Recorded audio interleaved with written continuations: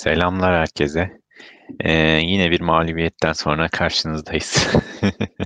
83. bölümünde Ekşi Beşiktaş Podcast'in Tuğrul'la birlikte Fenerbahçe maçını yorumlayacağız.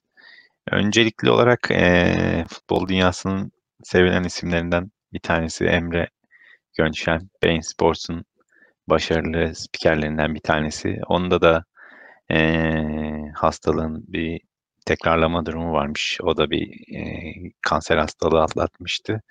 Bir tekrarlama durumu varmış sanırım. Ona da çok büyük geçmiş olsun diliyoruz. Aynı şekilde bizim podcast dünyasının en başarılı moderatörlerinden arkadaşımız Mehmet'e de benzer bir sıkıntılı süreçten geçiyor. Umarız ikisi de hızlı bir şekilde sağlıklarına kavuşurlar. Geçmiş Şimdiden olsun. çok geçmiş olsun diyoruz bir kez daha. Şimdi Fenerbahçe maçından bahsedeceğiz birazcık. Tuğrul, önce senle başlayalım.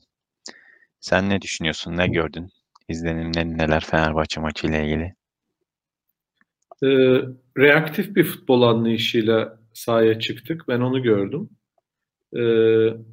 İki derbide de aslında daha yani gerçi biraz daha farklı da neyse oraya sonra gideyim. Şimdi reaktif futbol oynadım mı aslında olmazsa olmaz nedir? Bir hata yapacaksın. İki, rakibin hatalarını değerlendireceksin. Hani çünkü temelde oyunu almak üzerine değil de sen oyunu karşıya verip onun şeyine göre pozisyon alıyorsun. Biz ikisini de beceremedik ve neticesinde yenildik. Çok kısa özet aslında, bu soru uzun detaylı. Şimdi detaylara gireriz ve ben işin 4 farklı boyutu olduğunu düşünüyorum. Şimdi maçı direkt olarak teknik ve taktik özelinde analiz etmeye çalışırsak çok doğru bir şekilde yaklaşmış olmayız. Bunun 4 tane tarafı var dediğim gibi. Birincisi Beşiktaş'ın teknik, taktik ve mikro analizi nedir bu maç özelinde? Doğru muydu, yanlış mıydı? İkincisi oyuncu performansları, Beşiktaş tarafının oyuncu performansları. Üçüncüsü hakem performansı maalesef maçın önüne geçti. Ve dördüncüsü de tabii ki karşı takım Fenerbahçe'nin performansını değerlendirmek lazım. Hepsine bir bütün olarak bakmak lazım. Yoksa Beşiktaş kötü oynadı deyip işin içinden çıkmamız mümkün değil. Beşiktaş kötü de oynasa birincisi her ne kadar baya kötü de oynamış olsa penaltılardan birincisi verilse birinci dakikada Beşiktaş belki de öne geçecek. Yani 1-0 öne geçecek. Ve 1-0'ı oynama konusunda nispeten daha başarılı olduğunu bu sezon defalarca kanıtladı Beşiktaş. İkinci penaltı verilmiş olsa belki 2-2 olacak skor. 2-2 olduğunda da Fenerbahçe'nin panikleme ihtimali olabilir. Maç sıkıntıya yaşayabilir. Beşiktaş Enkudu gibi bir silahını daha sahaya sürmemişken Enkudu'yu da içeri atıp belki de daha fazla kontratak fırsatı yaratabilirdi. Üçüncü penaltı verilmiş olsa maç 3-2'ye gelecek. Ve 3-2'den sonra yine dediğim gibi Beşiktaş'ın üstünlüğüyle geçebilecek bir şeye dönebilirdi. Ama dediğim gibi skandal bir hakemlik performansıyla hem işin var boyutu olsun hem Cüneyt Çakır gibi Türkiye'nin en iyi hakemi olduğunu söylediğimiz bir ismin bu kadar net bir karşılaşmada, yani Fenerbahçe'nin bariz bir üstünlüğüyle geçen bir maçta bile bu kadar eyyamma gidecek derecede hatalı kararları gerçekten akıl almaz bir durum. Ha, bu Beşiktaş'ın stratejisinin doğruluğunu veya yanlışlığını göstermiyor. Çünkü olan Evet. pozisyonların ikisi de duran Evet, topta olan organizasyonlar. aynen. Beşiktaş'ın Hakemde ama üretmesiyle hakemi geçeceksen o zaman işte adım adım gidelim mi? Sen hakemi geçtin mi? Oraya ben de bir yok küçük bir bence, ekleme yapayım. yani Cüneyt Çakır'ın genel itibariyle performansından bahsedeceksek kararlarındaki standartsızlık falan da çok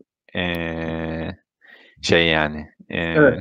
Ya ben orada şöyle düşünüyorum. Daha çok VAR hakemini ben suçlu görüyorum. Çünkü bizim penaltımızı da vermedi Cüneyt Çakır.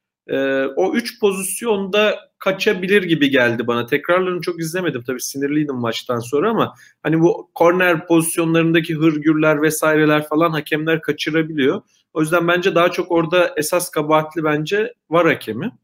Bir de dediğin gibi hani oyun, futbol şey bir oyun. Çok adil bir oyun değil. Yani performansla skor farklı olabiliyor futbolda. Bir kere oyun performansı olarak yenildik. Ama işte futbol öyle bir oyun değil. Her zaman daha iyi performans gösterinin kazandığı bir oyun değil senin dediğin gibi.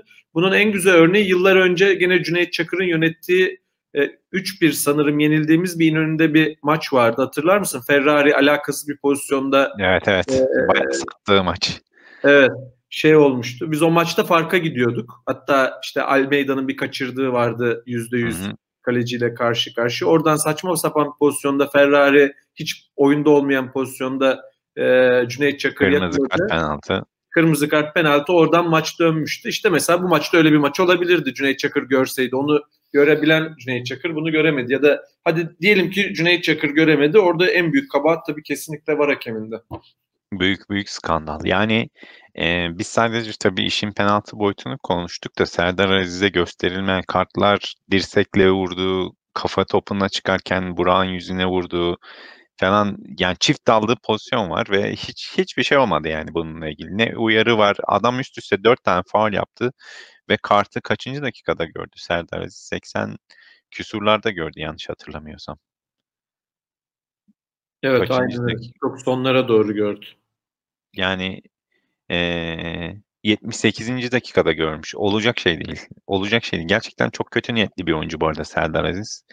Eee, Yani ben bu kadar eee aleni bir şekilde sert ve oynayan çok oyuncu gördüm de Serdar Aziz kadar kötü niyetli oyuncu çok az gördüm. Gerçekten hiç umurunda değil rakibine ne olmuş, ne yapmış. Kafa göz dalıyor yani. Ve bu kadar geç sarı kart görmesi akıl almaz bir durumdu. Lens'e gösterdiği saçma sapan bir sarı kart var. Caner yine itirazdan sarı kart gördü falan filan ama faullerde ve şeylerdeki istikrarsızlığın, nitekim yediğimiz golden önce ee, Ozan Tufan'ın yaptığı faulü es geçmesi de ayrı bir skandal. Yani total olarak baktığımızda Cüneyt Çakır net bir Fenerbahçe galibiyetinin önüne geçti performansıyla. Yani bunu kesin olarak söyleyebiliriz. Ha, Beşiktaş'ta aslına bakarsan belki de bir nevi bu bizim işimize geldi. Çünkü bir anda camia kenetlenmiş duruma döndü. Biz eziliyoruz, biz mağdur duruma düştüğümüz için belki de Beşiktaş açısından iyi olarak değerlendirilebilecek hayırlı bir mağlubiyet gözüyle bakabiliriz. Ama işin saha içi boyutuna geçtiğimiz zaman tabii daha farklı bir durum var. Öncelikle senin dediğin gibi oyun olarak tamamıyla ezilmiş, sürklase edilmiş bir Beşiktaş görüyoruz. Bu da gerçekten hiç iç açıcı değil.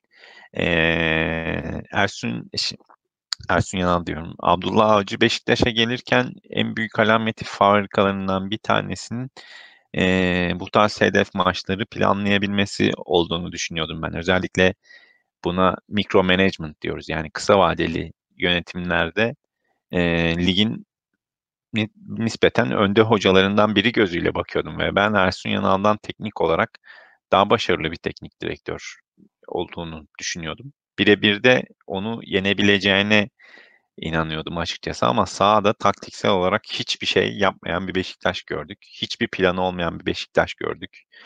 Ee, Atiba Hutchinson'ı teke tekte Luis Gustavo yedikten sonra bayağı yedi yani Atiba'yı. Ve sırtı dönük top aldırmamaya başladıktan sonra Beşiktaş'ın bütün oyun kurma opsiyonu bitti yani direkt olarak. Beşiktaş hiçbir şekilde orta sahaya geçememeye başladı. Direkt Dandun ileri vurmaya başladı. İleri vurduğumuz her top paldır paldır geri dönmeye başladı. Ve tamamen orta sahada ezilen bir Beşiktaş gördük. Elneny ve Atiba Hutchinson neredeyse yok gibi bir şeydi. Şimdi bu durumda Diaby gibi fizik olarak çok da üstün olmayan bir oyuncu da rakip yarı sahada ezildiği top kaybolduğu için, çünkü o topları indirebilecek oyuncu yok. Burak bir hedef santrafor değil. Top indirip çevresindeki oyuncuları devreye sokabilecek bir özelliği yok. Diaby de sırtı dönük top alıp oyunu açabilecek kapasitede bir oyuncu değil zaten. Şimdi böyle olunca Beşiktaş'ın Dandun ileri vurduğu topların hepsi kendi kalesine büyük tehlike olarak geri döndü. Zaten Beşiktaş'ın nispeten bu sezon en az pas yaptığı maç direkt olarak. Evet. Yani bu senin söylediklerine ben şunları ekleyebilirim. Şimdi baştaki kadroyu görünce ben şey sandım. Herhalde önde basacak. Önde basarak başlayacak. Çünkü genelde derbilerde önde basarak basmak karşı tarafa bir şok etkisi yaratır ve psikolojik bazen o ev sahibi şeyine bir karşı reaksiyon göstererek o ilk ev sahibi avantajını kullanamamasına neden olur. Yıllar önce bizim bir Bilic'le, hatta Önder Özen anlatmıştı. Ben Bilic'e önerdim. Fenerbahçe stadında önde baskıyla başla, bak hiç beklemezler, şaşırırlar dedi. Hatırlar mısın o? Gene Cüneyt Çakır yönetmişti. Necip'i atmıştı hatalı bir şekilde. Eşitlemek için şeyi. Ona 3-3 bitmişti maç. Almeida'nın 2 tane attı. İlk yarı 3-1 kapatmıştık. Ya da öyle bir şey, tam hatırlamıyorum skoru da, ya da 2-1 kapatıp 2-2 mi bitmişti maç, hatırlıyor musun o maçı? 2-2 diye hatırlıyorum ben de. Evet, 2-1 öndeydik. Onlar 10 kişiydi. Sonra Necip'i attı. Maç 2-2 bitti. Ee, Mesela o maçta biz önde baskıyla başlamıştık. Ve çok etkili olmuştu. Her ne kadar bir kontra yesek de sonradan oyunun şeyini ele geçirmiştik. Yani beklediğim oydu benim. Önde baskı. Yani Diaby çünkü şey bir oyuncu değil. Uzun mesafede çok etkili bir oyuncu değil. Daha önde bastığında kısa mesafe koşularıyla etki yaratan bir oyuncu. Şimdi biz yerleşip de kontra yapacak kadar, şimdi solda Caner kontra tehdidi mi? Değil. Şey de Değil. kontra tehdidi değil. Diaby de gerçek anlamda bir kontra tehdidi değil. Daha Hiç kısa değil. dönem sprinter bir oyuncu. Yani Burak'ın savunma arkasına attığı koşular ve Lens mi? Yani bu muydu koca Beşiktaş'a biçtiği rol? Yani bence hocanın o açıdan hayal kırıklığı. Yani bir plan yok muydu? Demek ki yerleşecek. İşte Burak arkaya koşu atacak. Lens oradan şey yapacak. Buydu. Hocanın şeyi buydu. Şimdi Beşiktaş'ın arka tarafı bu kadar sağlam bir. Bence yanıltan şu oldu. Çok az gol yedik ya son haftalarda. O şeyi tutacağını düşündü. Arka tarafın o blok halde 4-2'li blok halinde tutacağını düşündü. Bence büyük bir hata şunu yaptı. Sol kanadın o Roko, Rebeço ve Caner'in o zayıf halkayı çok iyi değerlendirdi Fenerbahçe maçın başında. Devamlı oradan yüklendiler. Caner'i seyrettim mi bilmiyorum. Sürekli Rebeço 2'ye 1 kaldı. Caner tuhaf bir Tabii şekilde canım. İslay'la hiç gidip gelemedi ve skandal bir savunma performansı yine de. yani, Rebeço'nun yaptığı o hata da sana söyleyeyim, o maçın başında başının dönmesinin de etkisi vardır. Yani o kadar orada şey kaldı ki, yani yalnız başına kaldı ki, zaten öyle çok şey bir usta bir savunmacı değil. Yani vasat altı bir savunmacı. Üstüne bir de orada o, yani oraya da bir plan bulamadı. Oraya da bir plan bulamadı. Belliydi, orayı işliyorlardı yani. Velhasıl sonucunda da yani bir sürü detay var bence. Çoğu detayda yenildi yani Abdullah Avcı. Tabii canım, çok net bir şekilde yenildi. Yani bu aslında 2-3 haftadır konuştuğumuz bir konu. Beşiktaş zaten fiziksel olarak işler acısı bir takım yani. Orta sahanın merkezinde oynayan oyuncunun 37 yaşında. Sağ bekte oynayan oyuncunun 35 yaşında. Forvet'in 35 yaşında. Caner zaten fizik olarak 40 yaşında. Yani bu şekilde sahaya çıktığın anda zaten herhangi bir takıma karşı direkt olarak yenik başlıyorsun maça. Dengelemen için işte senin teknik olarak ve taktiksel performans olarak da rakibinden daha fazlasını ortaya koyman gerekiyor. Çünkü Evet. fizik olarak zaten yeniksin yani. Evet, mesela biz olmadı mı, başımıza gelmedi mi bu bizim? Geldi. Hatırlarsın, Şenol Güneş'in 0-0'a bağladığı çok pas yaparak Fenerbahçe maçı olmuştu. Onlar o zaman da fiziksel olarak bizden güçlüydüler. Ama o pas yaparak, ederek vesaire o maçı 0-0'a bağlayıp çıkmıştık o maçta. Kötü bir maç olmuştu hatırlarsan. Ama doğru dürüst pozisyon vermeden çıkmıştık. Şimdi biz, yani Şenol Güneş hücum özellikli bir hoca. Yani bu kadar savunma becerisi yüksek bir hocadan bunu beklemezdim ben şahsen. Yani. Ben de beklemezdim. Skandal bir savunma performansı var ama bunun sebepleri dediğim gibi, yani şu anda belki de ligin fizik kalite olarak en üst düzeydeki takımı Fenerbahçe. Zaten onların çok iyi yapabildiği tek şey bu. Ligin üzerinde yapabildikleri tek şey bu. Onun dışında ekstra hiçbir özellikleri yok. Ne yetenek olarak ekstra bir katkıları var, ne oyun becerisi olarak ekstra bir katkıları var.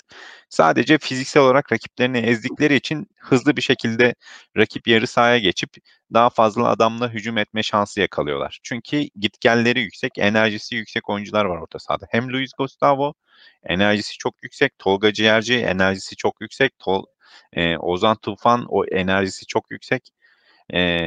Geri Rodriguez gene enerjisi yüksek bir oyuncu. Vedat Muriç yüksek enerjili bir oyuncu. Hep savaşçı, hep oyuncular. Yetenek olarak kısıtlı bir takım bence. Max Kruse de o ekstra yeteneği sağlamıyor. Max Kruse yerine daha iyi bir 10 numaraya ihtiyaçları bence. Ben Alex tipi bir daha golcü bir 10 numaraya ihtiyaçları var bence. Ama teknik olarak seni fiziksel olarak rakibi dövmek üzerine kurmuşlar oyunlarını. Bu direkt olarak bizim bildiğimiz kuzey futbolu abi. Yani nasıl Beşiktaş, Galatasaray, Fenerbahçe kim olursa olsun gidip işte Tromsø'lerden, Bodo Glimt'lerden, Rosenborg'lardan falan ikişer üçer yiyip dönüyorlar ya.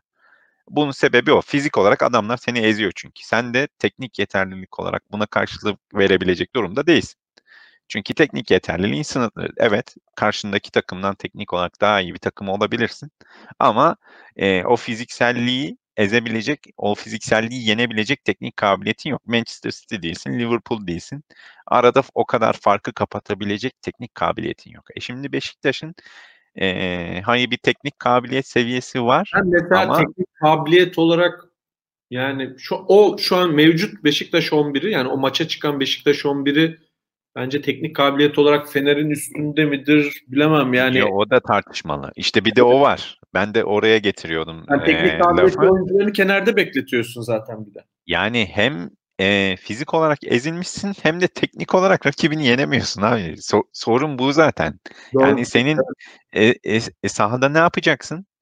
Ne yapabilirsin yani? Evet, zaten çok Hiçbir alternatifin iyi. Çok çok çok çok iyi bir saha parselasyonun ve taktik disiplinin olacak ki durumu dengeleyebilesin. Onu da yapabilecek zaten sezon başından beri 3 defa taktik değiştirdi Beşiktaş.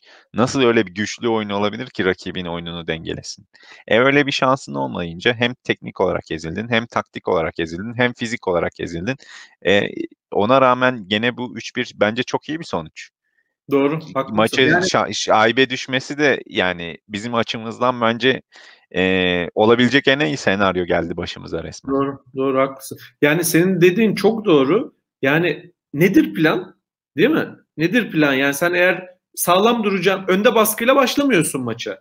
Hani Ki mesela onu başlaman gerekiyordu. evet, Daha önce de Lens Diaby, Caner çıktığımızda Beşiktaş Ankara Gücü deplasmanıydı sanki diye hatırlıyorum. Yok, Ankara Gücü değildi. E, Hangi deplasman? Antalya deplasmanıydı. 2-0 öne geçmişti. Sonra ikinci yarı aynen, gene perişan olmuştu aynen. geçiş oyunlarına Yani o karşı. zaten senin Diaby'i önde kullanmanın, Lens Diaby, bunlar önde baskı bekledim. Onu yapmadı. Üzerine hani dediğin gibi iyi sağ parselasyonu, iyi yerleşip savunmayı yaparım dedin. Senin maden olacağın belli, sola önlem alamadın. Yani orada Aynen. taktiksel olarak yenildin orada. O tarafta bu kadar açık vererek taktiksel olarak yenildin. Yani o zaman çok çok başarısız bir Abdullah Avcı performansı yani. Aynen. Yani benim çok şaşırdığım şeylerden bir tanesi Fenerbahçe'nin yapısı belli, taktiksel dizilişi belli, nereden yüklendiği belli. Sağ kanada Ozan Tufan'ı koymuş. Arkasında zaten gitgeli çok yüksek bir Mauricio Isla var ve sen onun karşısına inatla gerçekten fiziksel olarak futbolcu durumunda olmayan Caner'i koymasını benim aklım gerçekten almıyor. Yani bir teknik direktörün bu seviyede bir teknik direktörün yok hayal ettiriyor, yok bilmem ne diye fizik olarak bu kadar rezalet durumdaki bir oyuncuyu sürekli sahaya atıyor olmasını gerçekten aklım almıyor benim. Ee, Evet. Yani o Yani Caner mevzusunu tekrar söylemek istemiyorum. Yani zaten Burak'ın hali ne öyle? takibe ya geçen hafta söyledim ikisi içinde şeyi söyledim yani. Olmaz abi. Olmayacak da yani. Bundan sonra da olmayacak. Burak artık eski Burak değil 35 yaşında adam. Bu kadar bu oyunculara bel bağlayamaz Beşiktaş kulübü. Ya tamam alternatifleri çok iyi durumda olmayabilir. En azından fizik olarak var adamlar yani. Sen fizik olarak koy. Önce fizik olarak bir dengele takımı. Ondan sonra bakarız şeye. Zaten yedek kulübende için duruyor. Oğuzhan'ın duruyor. Yani Beşiktaş'ın Caner'in neyine bel bağlayarak sahaya çıktığını ben gerçekten anlamıyorum. Evet. Yani orada işte benim hocaya temel eleştirim de orada. Yani sene başında hayalperestlikle başladı. Şimdi inanılmaz bir pragmatizmle işte Caner bir şey yapacak, işte Burak gol atacak vesaire diye inanılmaz bir pragmatizme döndü ve hep geçen hafta hatırlarsan konuşmuştuk. Hani bir oynuyoruz ama hani bu doğru gemi mi? Yani doğru, daha doğrusu bu kayıyı doğru nehre indirdik mi? Yani bu oyunun gidişatı var mı? Şey gibiydi bence, 120 kilometre maksimum giden araba kurdu. Tabii maç seviyesi yükselince bu Yetmiyor. arabadan o performans yetmiyor yani. Belli yani, Aynen. bariz yetmiyor. Caner'in solo performansı yetmez yani. Yetmez böyle bir maça yani. Ya yetmiyor çünkü adam driplingle oyuncu geçemiyor. Yüksek hızlı dribbling kabiliyeti yok gibi bir şey. Progresif pastan başka hiçbir defansif özelliği yok. Orta sahaya yardım etmiyor doğru düzgün. Orada çokluk sağlamıyor. Abi görüyorsun yiyorlar adamı ya. Atiba Hutchinson'ın başına 4 kişi geliyor. 4 kişi üşüşüyorlar ve Atiba'nın pas atabilecek opsiyonu yok yani. Herkes bir yerlerde bekliyor çünkü. Opsiyon yok. Yediğimiz 3. gol, hadi faul var yapılan orada şeye. Ama Diaby merkeze doğru geliyor. Merkezde yine 4 oyuncudan baskı yiyor ve çevresinde o Beşiktaş'ta oyuncu yok yani. 4 Evet, oyuncuyla sıkıştırılmış orada bütün aynen. takımımız. Bir de Yani böyle maçlarda ne olur? Mesela çok kötü oynanılan derbiler vardır. Bir kaleci seni tutabilir maçta ekstra bir performansıyla, değil mi? Bir kaleci seni ekstra performansıyla maçta tutabilir. Gördük zamanında ekstra kaleci performansları. Abi o ikinci golü yemeyeceksin yani. 90'a falan da gitmedi top yani. 90'a tabii falan. canım o yani Karius zaten e, yani geldiğinden beri çok şey bir tartışmalı bir performansı var. Yani sanki bu az gol yediğimiz bir süreçte çok iyi bir savunma kurgusu yakalamışız gibi bir yanılsama yarattı hepimizde. Bunda işte Atiba Elneni'nin daha çok payı olduğunu düşünüyorduk ama gördük ki orta sahada baskı yediğinde dağılan Beşiktaş aslında gol yemeye bir hayli müsait. Bunda Karius'un da etkisi var. O gol gerçekten o olacak şey değil. Üstüne geliyor neredeyse top ve o topu da içeri almayacaksın kardeşim. Bir zahmet bir tane top çıkaracaksın. Tabii o bir Yani 0'da tutsa o noktada bizi hiç belli olmazdı. Aynı şey Burak'ın kaçırdığı gol için de geçerli. abi bunlar hep şey yani evet, çok doğru bir noktaya temas etti. Şimdi Burak'ın kaçırdığı pozisyon evet olabilir. Bu şeylerde bu futbolcu asmayı çok seviyoruz. Biz kaçırdığı bir pozisyonla bir sezonun içine etti falan filan kafasını çok seviyoruz da yani abi bu seviyede oynuyorsam bu tarz pozisyonlar dakika başına gelmiyor yani. Dakika başına gelmediği bitirme oranı yüksek olduğu için zaten Burak 35 yaşında 2 milyon euro para alıyor Beşiktaş'tan. Bunu bitireceksin abi. Başka bir şeyin yok senin yani. Kusura Aynen. bakma. Bu Yani kadar ilk fiziksel dezavantaj veriyorsan takıma, hani elin belinde bir tek savunma arkasına koşu yapıp, aynen. biri Yani söylemiş var ya, Beşiktaş var Ankara Gücü mü demiş. Bir tane yorumcu yazmış. Beşiktaş Ankara Gücü mü, böyle orici şey savunma arkası atacaklar, o koşu yapacak. Bu mu yani koca Beşiktaş'ın planı demiş bir Galatasaraylı yorumcu. aynen doğru. Şeyden bahsedecektim. Yani Barcelona Messi'yi niye barındırıyor abi? Messi de koşmuyor. Messi de maç başına 9 kilometre, 8 kilometre koştuğu maçlar oluyor bazen. Niye barındırıyor Messi'yi? Sezon sonunda bak istatistik kağıdına. Sana 50 gol, 35 asist yapmış adam. 9 kilometre koşacaksan günümüz futbolunda 50 gol atacaksın kardeşim. Bu kadar. Doğru. Bu kadar. Başka ikinci bir alternatifin yok. 9 kilometre koşamazsın. Çünkü Agüero da koşmuyor. Salah da koşmuyor. Firmino da koşmuyor. İşte Benzema da koşmuyor. X oyuncu da koşmuyor. Y oyuncu da koşuyor. Hepsi 11 kilometre koşuyorlar. Koşacaksın kardeşim. Koşmak zorundasın. Evet. Koşmuyorsan bana 50 gol atacaksın. Eyvallah diyeceğiz biz de. Şimdi sen iki tane koşmayan oyuncuyla zaten sahaya çıkıyorsun. Direkt olarak maça işte hadi yarımşar futbolcu sayalım onları. Zaten 10 kişiyle çıkmış gibi duruma düşüyorsun. Fizik olarak dezavantajdan dolayı direkt geri duruma düşüyorsun.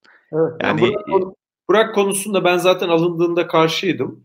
Yani 6 aylık yalancı bir bahar sağladı bize. Ne oldu? Gene üçüncü olduk. Çünkü karşı olmamın temel sebebi şuydu. Artık Atalan Üsküdar'ı geçmişti geçen sene. Ben yani Burak'la şampiyon olacağımıza inanmıyordum. Ertesi sene temiz bir santrforla yola çıkarız. Onu da önünü kesecek. Çünkü bu adama 2-2,5 milyon euroyu verdim mi önüne adam alamayacağın için ertesi sene planlamasını da baltalayacak diye istemiyordum ve gördük işte bu yılın şeyi, değil mi? 8. 9. haftaya kadar fiziksel olarak hazır hale gelemedi. 5 golü var ilk yarı. İkisi penaltıdan yanlış hatırlamıyorsam. doğru. ve fiziksel olarak hep seni sahada bir dezavantaj olarak bir şey yaratıyor. Bir dezavantaj yaratan bir oyuncu yani. Bu yüzden istemiyordum. Çünkü belliydi artık, işte şeyi de gördük. Adebayor'u da gördük. İlk o müthiş sezondan ertesi sezon nasıl düştü performansı. İşte Emre Belözoğlu'nu da görüyoruz, performansı düştü. Yani öyle bir gerçek var. Yani herkes Atiba değil.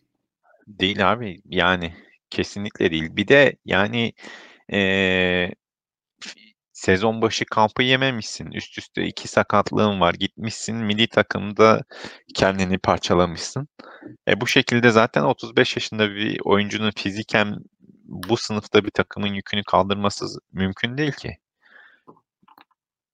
Kesinlikle. Ya bayağı sıkıntılı bir kadro mühendisliği var Beşiktaş'ta ve bunu çevirebilecek yöntem yok. Çünkü şu an itibariyle karar verilse, bazı şeyler değiştirilmeye çalışsa, Beşiktaş'ın Caner, Laiç, Diaby, Burak hepsinden kurtulması lazım. Hepsinden kurtulması lazım. Ama Burak ve Caner'in kesinlikle gitmesi lazım takımdan. Çünkü sen çok bir takım olursun. Tek derdin bitiricilik olur. Ceza sahasında her maç 3 tane 4 tane net pozisyon yaratıyorsundur da onu bitiremiyorsundur. Hugo Almeida'dır forvetin. O zaman al Burak'ı. Eyvallah. Evet. Ama sen zaten rakip yarı sahaya geçmekte zorlanıyorsun abi. Maç başına 0.5 XG ile bitirdiğin 4-5 tane maç var bu sezon boyunca. Çok iyi maçlarında bile 1.30 XG yakalamışsın. Senin derdin zaten o pozisyonu bitirmek değil. Sen o pozisyonu yaratamıyorsun daha. Öncelikle o pozisyonu yaratma problemini çözmen lazım. Ya bu da aslen arkadaki ekibin problemi gibi görünüyor. Ama aslında o kadar basit değil o iş. Yani bugün Vedat Muriç'in Fenerbahçe adına yarattığı farkı görünce, Beşiktaş'ın forvetinde Vedat Muriç gibi bir oyuncu olsa belki ileri çıkmakta bu kadar zorlanmayacak. Tabii. Belki kanatlarındaki Lens ve Caner'i daha aktif ve efektif kullanabiliyor hale gelecek. Bilmiyoruz.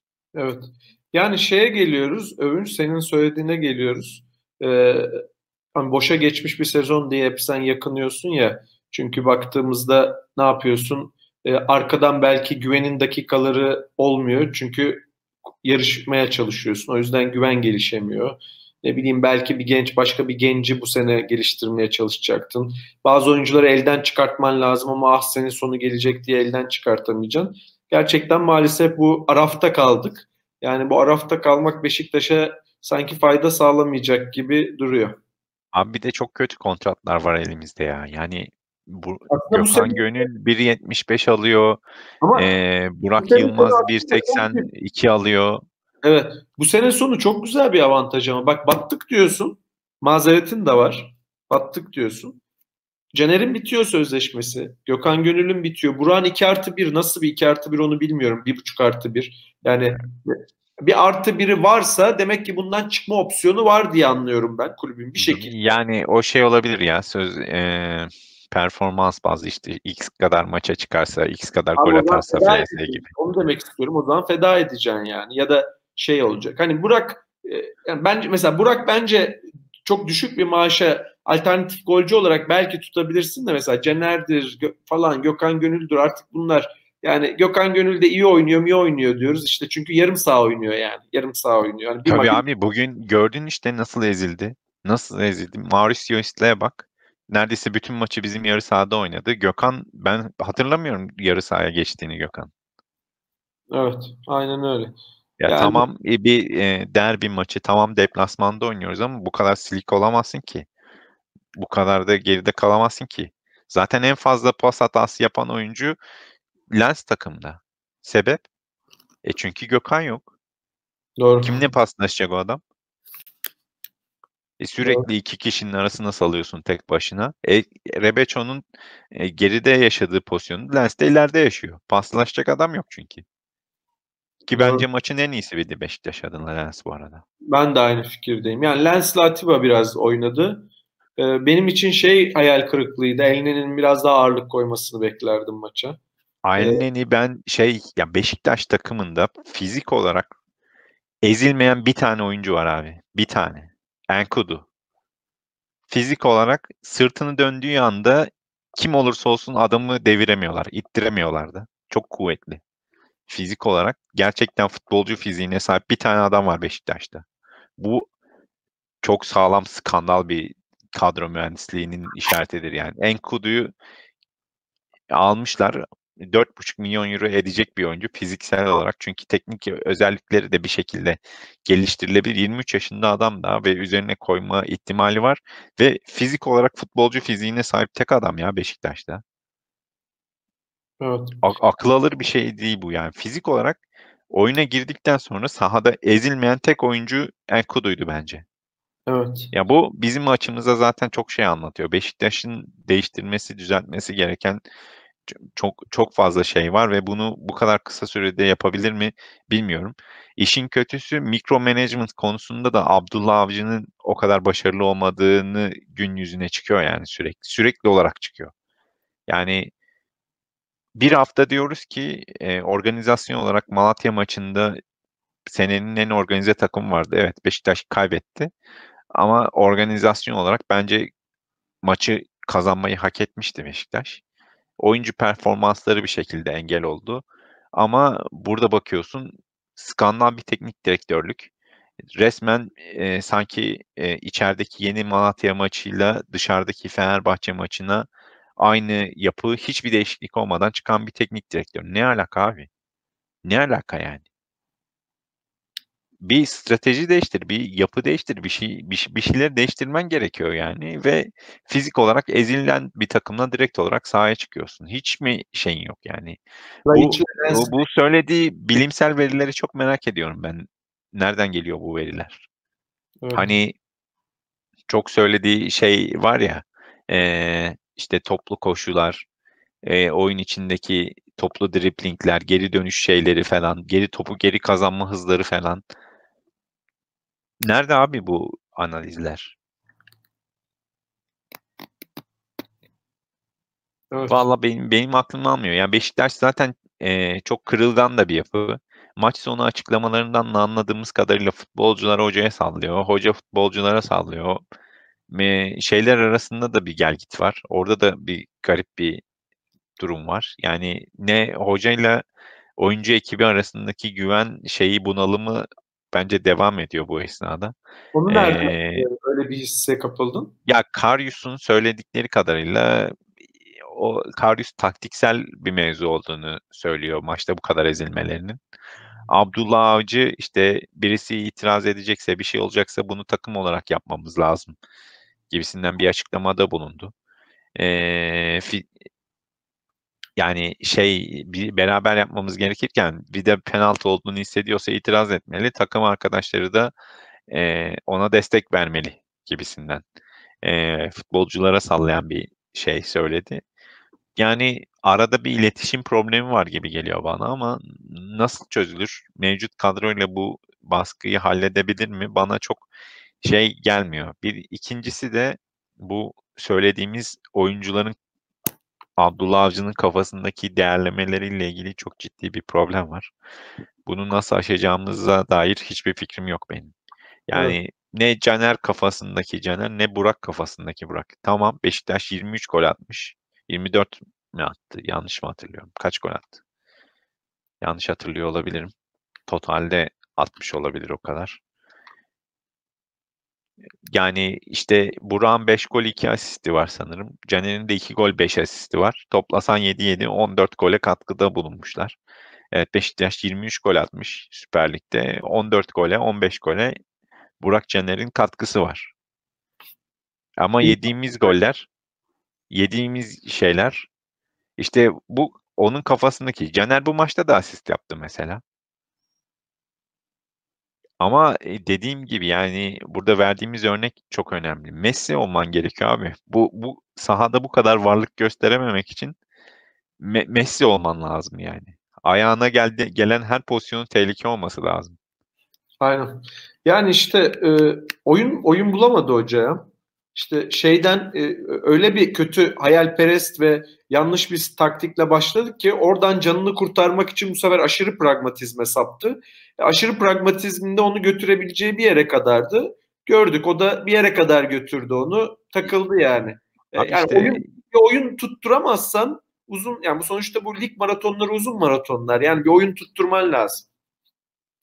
Abi sorun da bu zaten. Şu anda Beşiktaş üst üste 6 maç kazandığında da ben aynı şeyi söylüyordum. Birdenbire bizim kanaat önderlerimiz falan var ya Twitter'da. İşte destek verelim, onu yapalım, şunu yapalım. Yani herkes aynı şekilde yaklaşıyor. Anlıyorum. Beşiktaş bir şekilde potaya girmiş. Ligde ikincilik durumuna gelmiş. Ama ya bunu görmemek için bayağı kör olmak lazım ya. Beşiktaş birincisi hiç güven vermiyor. İkincisi sahadaki 11'i zaten günü bile kurtarabilecek bir 11 değil. Tamamen o günkü şartlara bağlı bir şeyle oynuyor Beşiktaş. Yani rakip Fenerbahçe'nin yaptığı gibi yakın baskıyla oynasa Beşiktaş'tan o yakın baskıdan sıyrılabilecek bir teknik beceri yok. Yok yani. Beşiktaş'a karşı daha net bir şekilde baskıyla oynayan takımlar olacak ve olduğunda da Beşiktaş'tan her daim istediklerini alacaklar ve Beşiktaş'ın buna üretecek bir çözüm yok. Çünkü mevcut kadroda bunu çözebilecek oyuncu yok. Yani Yok var yani. aslında da ben sana bence o 11'den o sorunu çözecek bir kadro çıkar. O da bilmiyorum. Çıkmıyor abi. Çıkmıyor bence yani. Hayır, kağıt üzerinde çıkar diyorum. Kağıt üzerinde çıkar. Hani bu neden çıkmıyor? Sakatlık, oyuncu performans düşüklüğü. Yani şimdi kağıt üzerinde Oğuzhan, Elneni, Elnin Laiç üçlüsünden e, iyi bir ofansif bir katkı alırsın ama bu kağıt üzerinde çıkmıyor.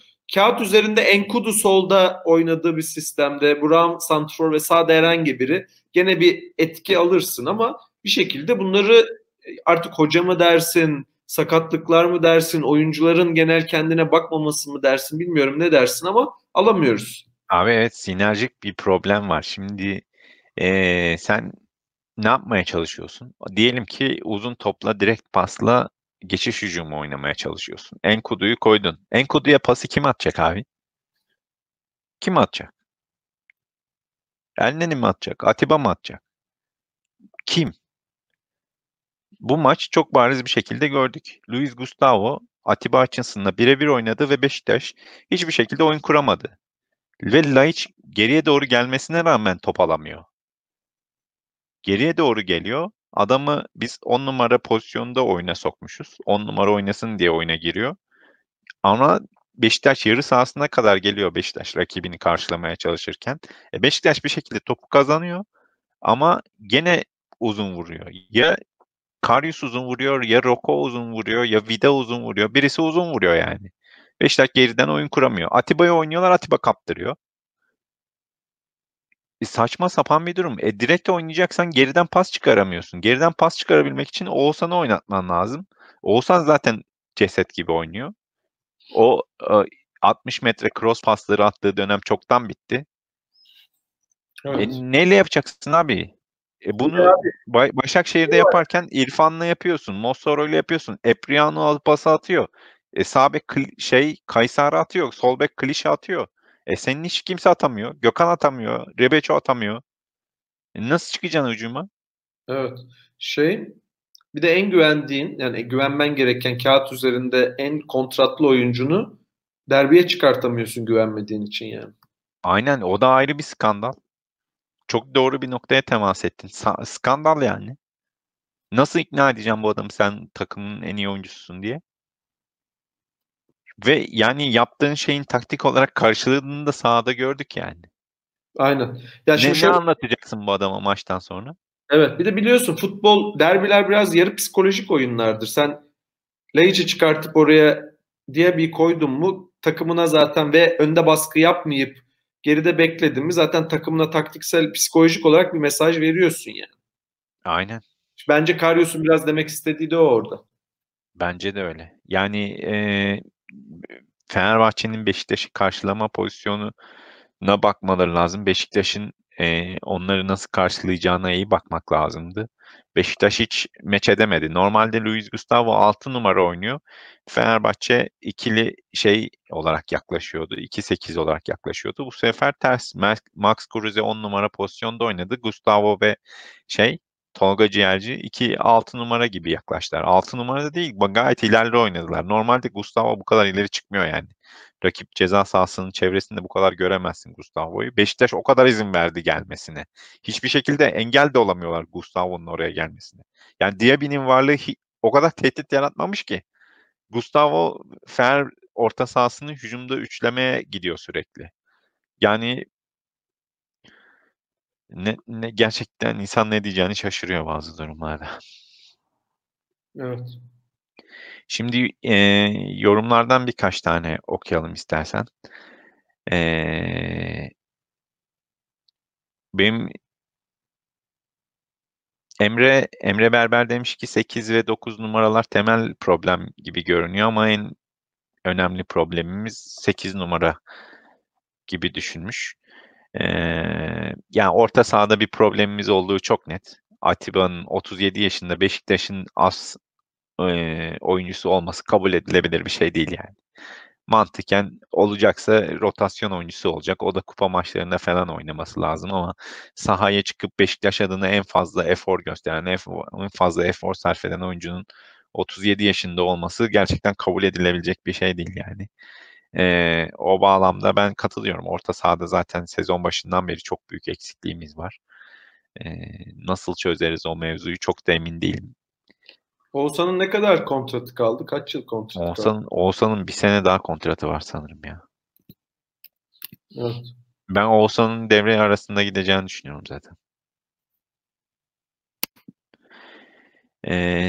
Nuran Esici demiş ki Enkudu 3 haftada bir dinlenip oynadığı için fiziksel olarak ezilmiyor demiş. Vida da fizik olarak yeterli demiş ama Vida fizik olarak ne kadar yeterli olursa olsun motivasyonu çok düşük bir oyuncu olduğu için Ama e, bu maçta bence ayakta kalanlardan biriydi yani. ya ben Vida'dan çok hoşlanmıyorum açıkçası ya çok inişli çıkışlı performansı var. Yani motivasyonu çok düşük. Evet.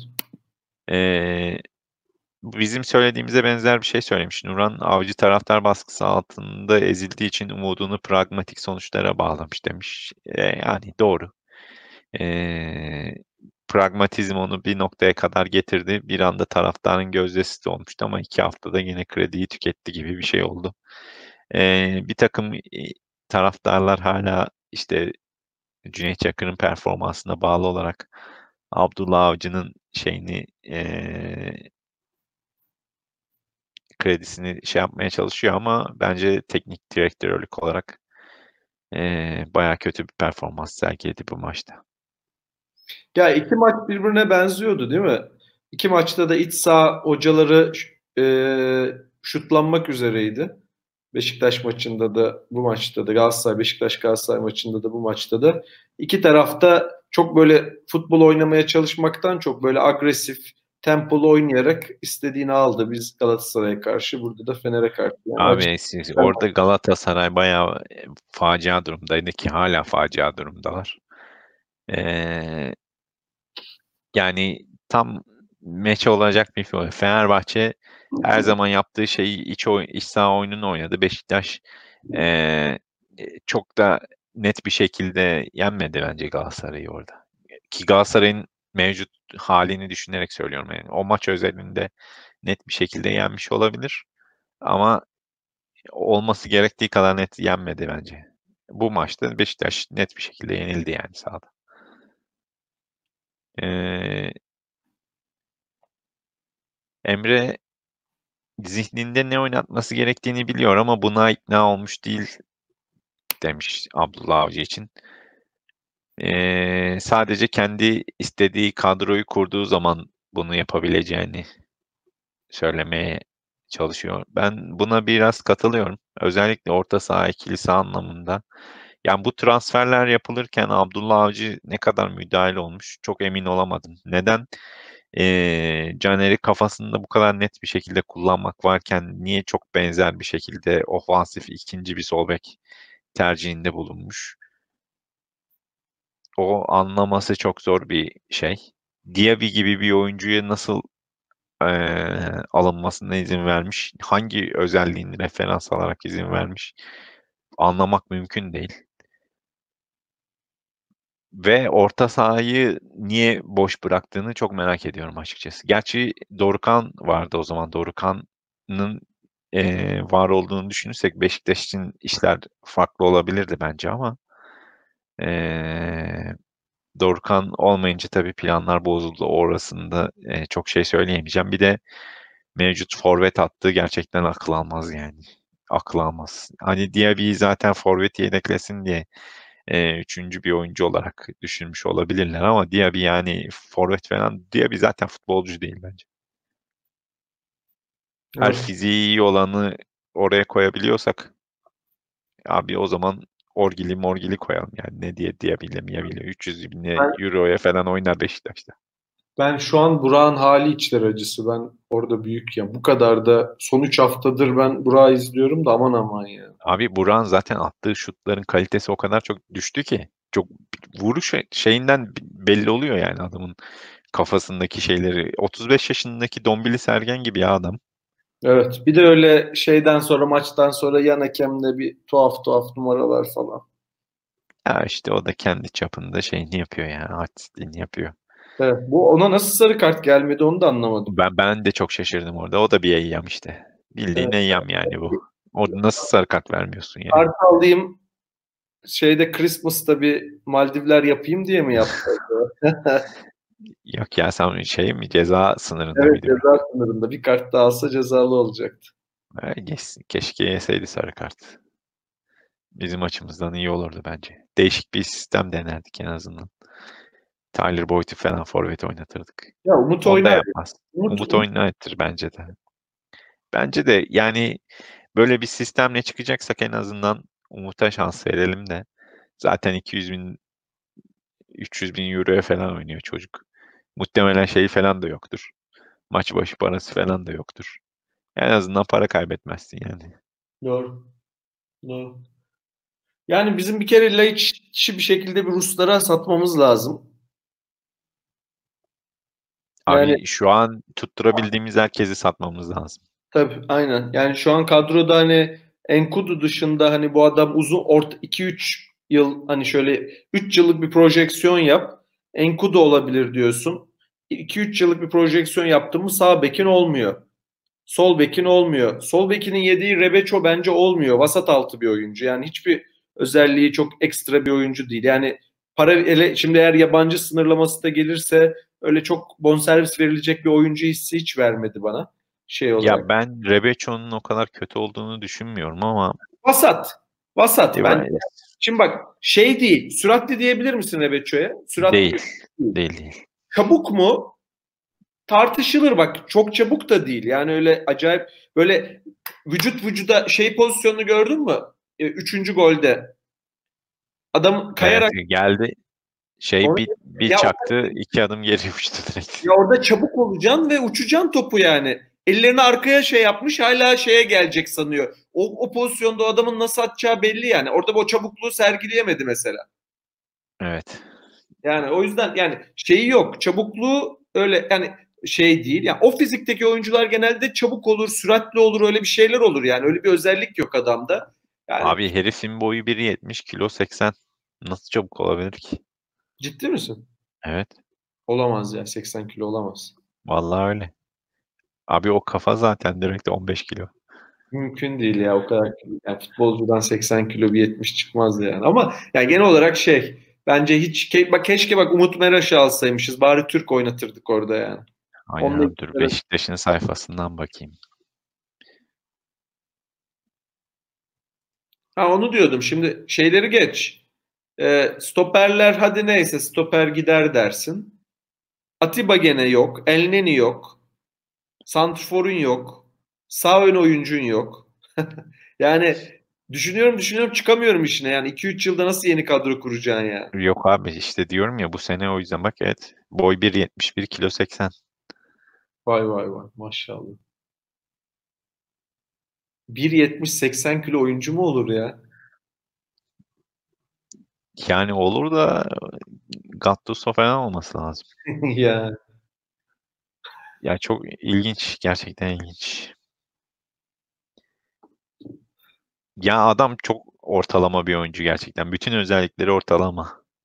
Evet. Yani şunu iyi yapar diyebileceğin hiçbir şey yok. Sadece git geli iyi fizik olarak, bence şey olarak, fitness olarak o kadar kötü değil. Onun dışında hep böyle bütün özellikleri 20 üzerinden 12-13 tipler olur ya. Tam Aynen onlardan yani. öyle yani, aynen öyle yani. Mod da vardı bizde yani, Aynen. yani işte. Motta 2 işte, Portekizli Motta. O gene biraz daha Ulan dirençli bir işte oyuncuydu. O biraz dediğin gibi yani Beşiktaş'ın şu an üzerine koyabileceği hiçbir şey yok. Hiç, sıfır. Yani bütün yaptığımız şu an son derece kırılgan bir takımla ligde kaçıncı, 5. sıraya mı düştük gene? evet. Kaçıncı sıraya düştük bilmiyorum. Ya Şimdi fark etmez. Bu hafta sonu, ya bu cuma günü Beşiktaş'ın Gençler Birliği'ni yenebileceğine dair %100 umudumuz var diyebilecek kim var? evet. Ya onu geçtim ben de. Ben zaten artık bu sene yani dediğim gibi Beşiktaş'ın şampiyonluğuna %20 falan ihtimal veririm. Bir %20 veririm. O da rakiplerin kötülüğünden. Hani bunların da ne yapacağı belli değil.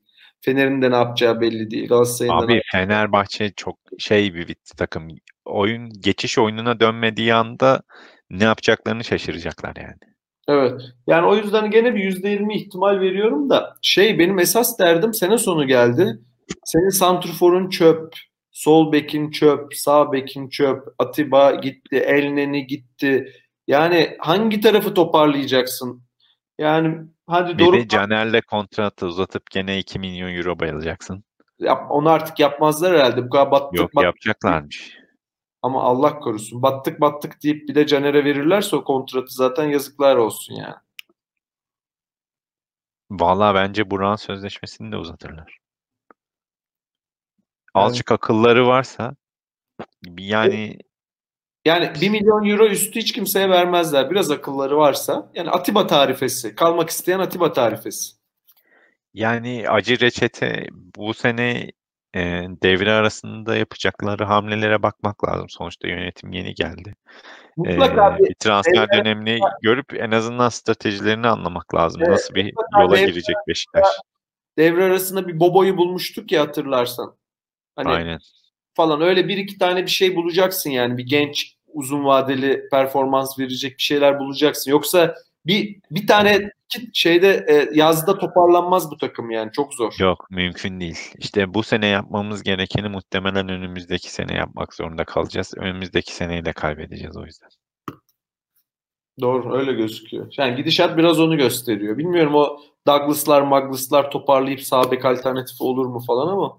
Ya bu arada ben Douglas'ın lig özelinde ortalamanın üstü bir sağ bek olduğunu düşünüyorum yani. İlla ki bir şekilde katkı verecektir. Bu kadar kötü, gösterdiği kadar kötü bir oyuncu değil yani gerçekten. Yani. Ya bir Şu de an tabii, ekstra kötü görünüyor. evet, Serdar Kurtuluşlarla bile şampiyon oldun. Yani Tabii şeyler, canım, sol bekte o pare oynarken Liverpool yenmişliği var Beşiktaş'ın evet, yani. yani sol bek sağ bek tabii iyi takımlar için çok önemli özellikler ama ligde şampiyonluk gene santrfordan geçer. İşte ne bileyim şeyden geçer. Tabii İyi bir ikiliyi oturtmaktan abi, geçer. santrfor merkezin kuvvetli olacak. Merkezin kuvvetli olacak aynen. Yani merkezin kuvvetli. Yani bir tane böyle atanın olacak, bir şeyler olacak falan Bir filan. tane, aynen. Evet. Yani o bekler falan. Mümkünse Karius'tan da kurtulabiliriz bence artık. Çünkü o olmayacak artık, belli yani. Beşiktaş 8 milyon euro hiçbir şekilde maç kurtarmayan kaleciye vermeyecek yani. Vermeyecek. Verecek durum yok yani. Laiç'e bu performansla kesinlikle bu paralar verilmez. Laiç'ten çıkacaksın. Onun yerine Kesinlikle çıkacaksın. onun yerine doğru oyuncuyu bulmak çok kritik tabii. Kolay da değil yani. Bir Sosa bulmak öyle Ya bir bak işte, Beşiktaş'ın 1 milyon euro yüzünden almadığı Orkun Kökçü şimdi terör estiriyor Hollanda Ligi'nde yani. Evet. Bak adam aldı Ferdi Kadıoğlu'nu. Şimdi yavaş yavaş rotasyona sokmaya başladı. Seneye 11 oyuncusu olacak. Max Kruse'yi gönder, Max Kruse'yi koy Ferdi'yi. Fener'in de onlara pek şeyi yoktur. Kolay değil. Fener'de de 10 numarayı zor öyle zordur ya. Çok kolay değil. Mesela şeyleri nasıl buluyorsun? Bu Sivas'ın Mert'i nasıl buluyorsun? Ben beğeniyorum onu. Çok Akıllı futbolcu bir kere. Akıllı futbolcuyu severim ben. Fizik olarak da vasat oyuncu olmadığı için ee, akıllı, hareketli, topla ilişkisi iyi. Teknik kabiliyeti yüksek. Bir kere Yani şut tehdidi var adamın ya. Ceza iç, sahası koşusu var. iç oyuncusu olabilecek mi? O kritik. Çünkü 10 numara Ya evet, ondan çok emin değilim. yetenek olarak büyük takımda o yetenekle 10 numara oynayamaz yani. Üç büyüklerde. Yani üç büyüklerde 10 numara oynamak çok zor bir şey. Kolay bir şey değil yani. Ee, Ya ben onda bir Emre Akbaba şeyi görüyorum. ama Emre Akbaba da olmadı. O da olmadı Ya ama aslında olmadı değil NBA'ye de çok çok fazla sakatlandı bence. şeyle böyle mücadeleci bir 8'e doğru evrilebilir mi acaba? Onu yaparsa o zaman büyük takım oyuncusu olur. Evrilebilir. Bence şey de evrilebilir. Emre Akbaba da hala evrilebilir yani. Evet. Evet. Ya onu Alper Potuk'tan bekliyorduk. O da tam bir patlak çıktı. Yapamadı. Evet. Bilmiyorum, sonları olmazsa da Alper Potuk olur işte. Doğru. Şimdi futbol biraz daha gene şeylere döndü aslında. Tam da Alper Potuk gibi böyle şeyli sen söyle tempolu oyunculara döndü ama adam gitti yani. Kontratları Evet, tek alınca. tabii canım. Çok güzel bitirdi kendini. Yazık etti. Ben ona yeni Selçuk İnan olur gözüyle bakıyordum. O da gerçekten Selçuk İnan oldu ama 35 yaşındaki hali. Enteresan yani. Ya Beşiktaş'ta büyük bir temizlik gerekiyor ama işte bunu nasıl yaparız, ne ederiz? Öncelikle şu Gençler Birliği maçını bir şekilde atlatması lazım Beşiktaş'ın. Belki de kaybetsek daha iyi. Ya kaybetmeyelim. İkinci devreye artık izleyecek bir şeyimiz olsun. Bilmiyorum. Gerçekten Senin hep o e, dediğin vardı ya belki de ligden düşmemiz Beşiktaş'ın hayrına yani. bence de bence de öyle. Yani mevcut durumda Ama Beşiktaş'ın yenilsek de ligden e, düş. hem şey açısından Abdullah Avcı'nın bir sistemsel pragmatizm manyaklığından kurtulması gerekiyor. Zincirlerinden boşalması gerekiyor. Ama Beşiktaş ona bu şansı tanımayacak. Çünkü hem taraftar hem yeni yönetim bir şekilde sonuç da almak istiyor. Abdullah Avcı sonuç da almak zorunda. O yüzden bir miktar pragmatik de davranmak zorunda. Nasıl çözer bilemiyorum yani bu mevzuyu. Ama gördüğüm kadarıyla mikro yönetim açısından çok çok kötü bir şey sergiliyor yani. Abi zaten şöyle bir şey var. Ya senin hep konuşuyoruz ya Oğuzhan ve Laiç'ten performans almadan mevcut Beşiktaş 11'inin şampiyonluğa gitmesi çok düşük ihtimal. Çok zor bir. Yok abi, yok, öyle bir ihtimal yok yani. Kim atacak gol? Evet yani şimdi hadi Oğuzhan gitti zaten. Yani bir şekilde döndüremedim futbola Oğuzhan'ı. Ee, şimdi Laiç'i de böyle gidip Fener maçında bile yani adamın bunlar özgüven kırıcı şeyler tabii yani hani sana güvenmiyorum demek bu yani. Yani aynen. Bilmiyorum. İnşallah hayırlısı. İnşallah bir bildiği vardır. Ben şu mevcut durumdaki şeyle Beşiktaş'ın geleceğini Caner ve Burak üzerine kurulmuş bir herhangi bir senaryonun eee 3 haftadan uzun bir süre başarılı olma ihtimali yok yani.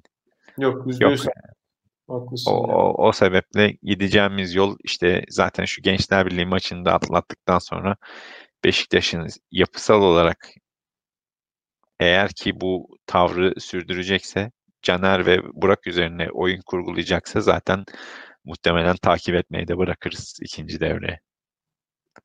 Çünkü o kadar hızlı düşecek ki Beşiktaş. Böyle 8. mi o bitirir sezon, artık 10. mu bitirir bilemiyorum yani.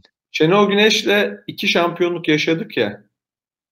Ee, Caner ne kadarında vardı bunun? Galiba 1,5 ayında. Yanlış hatırlamıyorum. Aynen. Sadece 1,5 ayında vardı. Ve başarısız olan dönemlerin hepsinde de vardı ama. Bilemiyorum abi. Bir şey demek istemiyorum artık, Caner'le ilgili daha fazla konuşmak istemiyorum. Yeterince anlattık bu mevzuyu. Yani Neyse, haliyle yavaş. Caner'in şeyi çok kritik değil yani. Topu 1,5. Kesinlikle değil ya abi, hiçbir takım yani şu an Avrupa'da hiçbir takımda oynayamaz Caner. Hiçbir takım. Bulgaristan ligi takımlarında falan bile zor oynar yani. Bu fizik durumuyla kimse Caner'i oynatmaz. Neyse, yavaştan kapatalım. Cuma günü Gençler Birliği maçı var. İnşallah güzel bir şekilde tamamlayıp devre arasına kendimizi atmayı başarırız. Sonrasında da dediğimiz gibi en azından geleceğe yatırım yapabileceğimiz bir iki oyuncu da kadroya katıp üzerlerine bir yapı inşa etme çabası içerisine gireriz diye ümit ediyorum. Bakalım sonumuz hayır olsun. O zaman Cuma günü görüşmek üzere diyorum. Herkese iyi akşamlar. İyi akşamlar, selamlar.